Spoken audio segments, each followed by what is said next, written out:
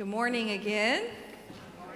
My name is Sam McLaughlin, and I'm one of the pastors here at Belmead United Methodist Church. We are so glad that you're here to worship with us. If this is your first time or second time or third time in person or online, we would love the chance to connect with you. So we invite you again to fill out that yellow visitor card. Yeller, that's how we said it in Alabama.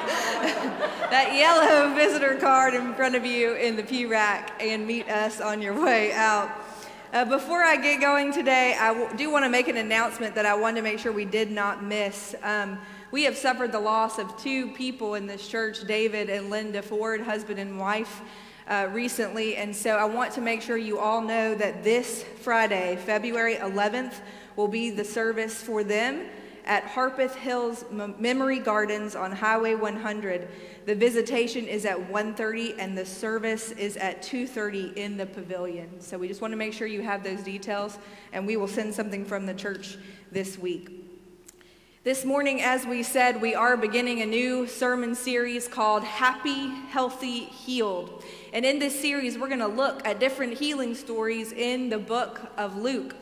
Part of the reason for this series that I felt God kind of stirring it in my heart is that we're all sort of in need of healing in various ways. And we have some collective wounds, some collective things that we are sharing together as a community. But it's also to reiterate that, yes, we look forward to the day of heaven where we are ultimately healed. But Jesus says, even here and now, even in the midst of your hardship, you can be happy and healthy and healed. And so that is what we're going to try to tap into this month. As we are situating ourselves in the book of Luke, I want to talk about the context just a little bit.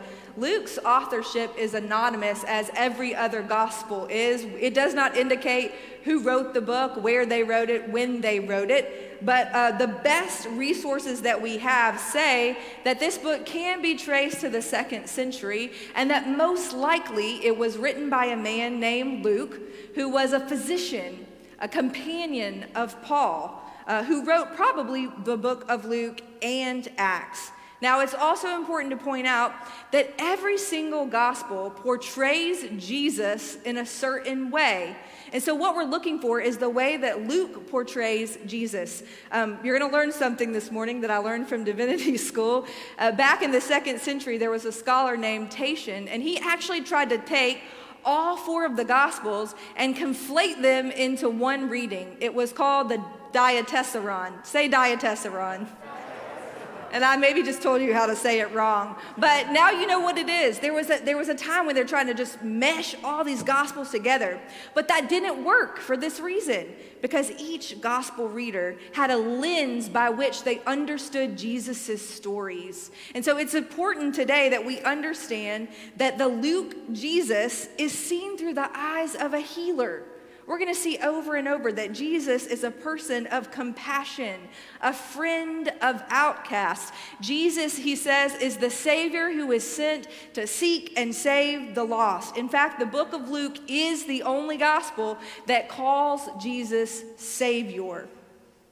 And so today, we encounter our Savior Jesus as he makes his way through Galilee, offering healing to people. We began this a little bit last week as we looked at chapter 4. Jesus began to drive out demons in people. He healed Simon's mother-in-law's fever, this thing that was holding her captive, and then all of a sudden, everyone around the country started to bring people to him.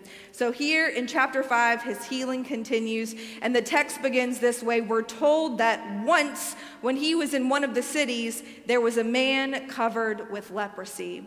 So first we have to understand that leprosy meant a various amount of, or could have meant different kinds of skin diseases. Scales, inflammation, lesions. What would have been true is that they covered the entire body, they were painful, and they were open wounds. Now it's also important that it says once when he was in one of the cities, because lepers were often pushed outside of the community. They were pushed outside of the city. country, but this man is in the city.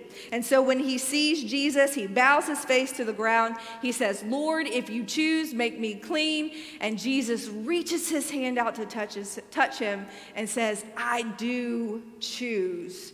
And then he tells him to go back to the priest to present himself to him as a clean person. And that's because of this. There was a Levitical law that required every afflicted person to present themselves before the priest. And the priest was the one who got to decide, okay, either you go to quarantine for 7 days, or you have to go and live alone or live with other lepers. And so after a leper was healed, they came back to the priest, and there was this ritual healing over them. It was very strange. It involved 2 birds. And then the cleansed leper would get to bathe and shave and wash his or her clothes and come back into the community.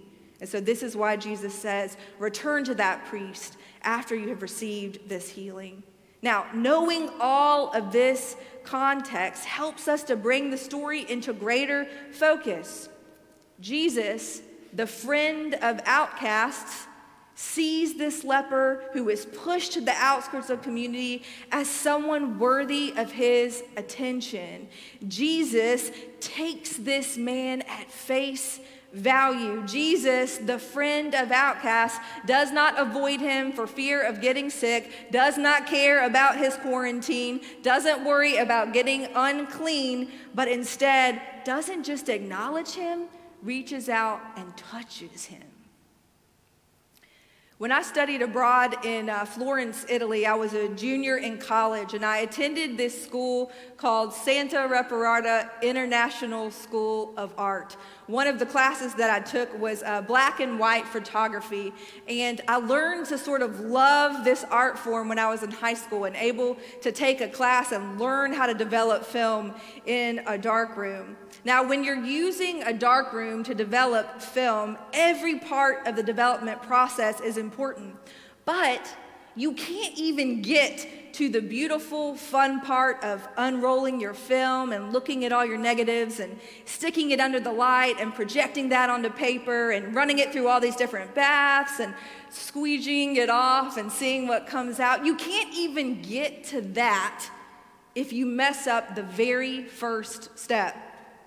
And the very first step is that you have to sit in a completely dark room. You have to take your film and put it in this black bag, and you have to navigate with your hands, popping off the canister, pulling out the film, unrolling it, putting it on a reel, sticking it in a tank, sealing the tank, and then taking that sealed tank into the dark room. And that's because exposing that film to even the tiniest bit of light can destroy all of your work. It can destroy all of your negatives. And so today I want to contend that we often live that way. We act as if exposing our wounds to even the tiniest bit of light will destroy this life that we have curated and cultivated and captured. We try so hard to keep the reel of our pain and our heartache locked tightly in a canister. But see, what is true for the film process is opposite in the spiritual life.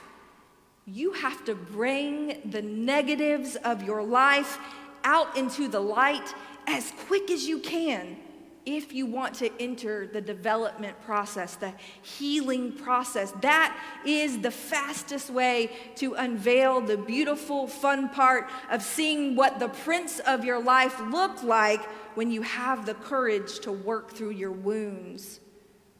And here in our story, the leper reveals to us what it's like to live a life with wounds that you cannot and should not hide.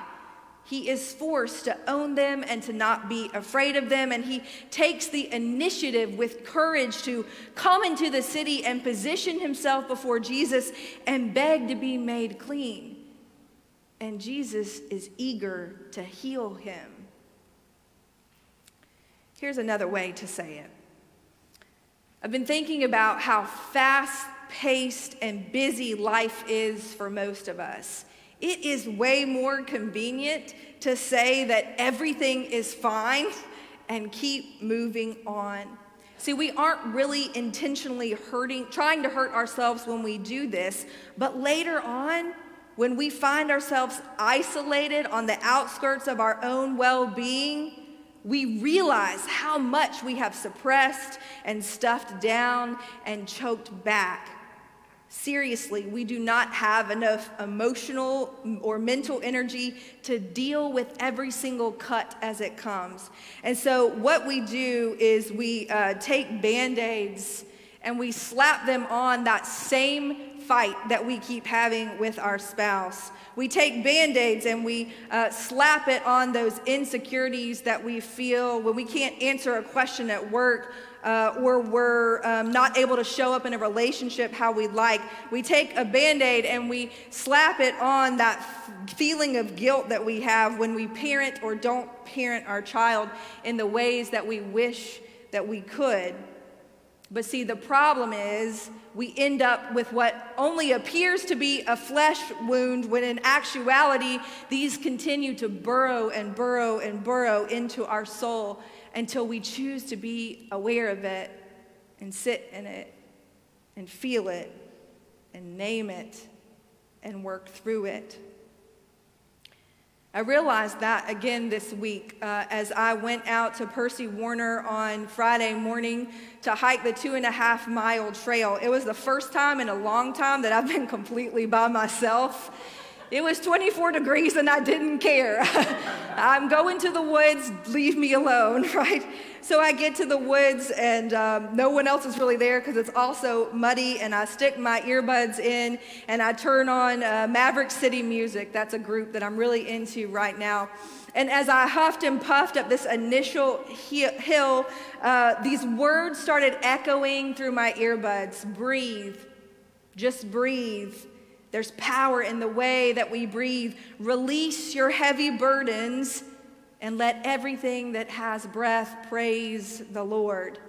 And I'm telling you that song crescendoed at just the right moments. And when I topped that hill, I was finally slipping out of my demands and my burdens into a time when I could just breathe. And I felt tears well up in my eyes, these warm tears, because I felt equal amounts of relief and gratitude and grief and release for all that I had been holding in my body, right? We forget the toll that these cuts take on us. And so like the leper who kept his wounds exposed and chose to deal with them, we too have to peel off the Band-Aids